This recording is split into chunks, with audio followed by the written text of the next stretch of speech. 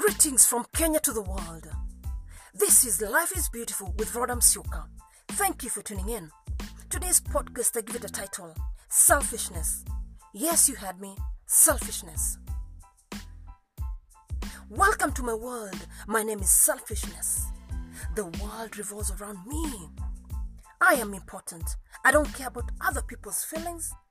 Whatever it takes to make me happy, I shall pursue it.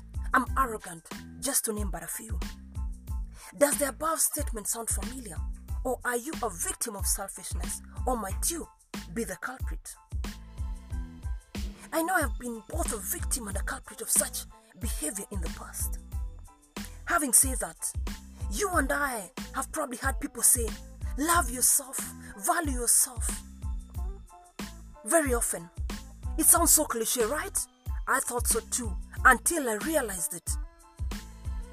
Loving oneself and valuing oneself is the key to raise your antenna and be wary of falling prey to such dubious behavior.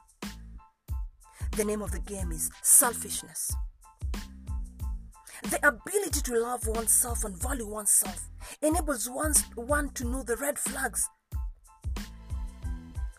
and identify trends and behavior that are detrimental to one's growth or lack of it.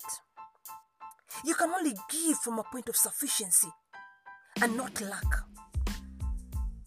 May I bring to your attention that selfish people, more often than not, are lacking all round. Therefore, they can only take from one but not give. Therefore, it is a take kind of relationship. We are only responsible for our own actions and not of others. And allowing others to take advantage of us, then pointing a finger at them, puts us in an awkward position. Don't be fooled.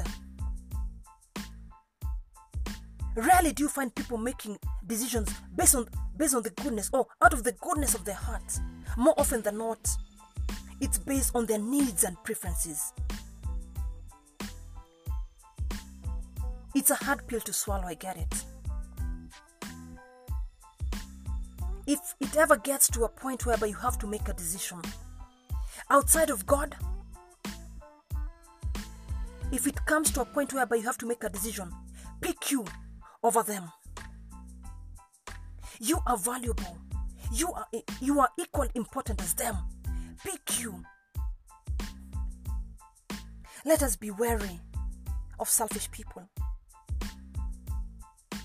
Let us be quick to learn from their behaviors. Always be willing to walk away from a bad investment. Cut your losses. Learn the lesson. And take a thorough audit of your life and your surroundings. And promise yourself to do better. Until next time, thank you for keeping it Life is Beautiful with Rodam Sioka. Be blessed. Bye for now.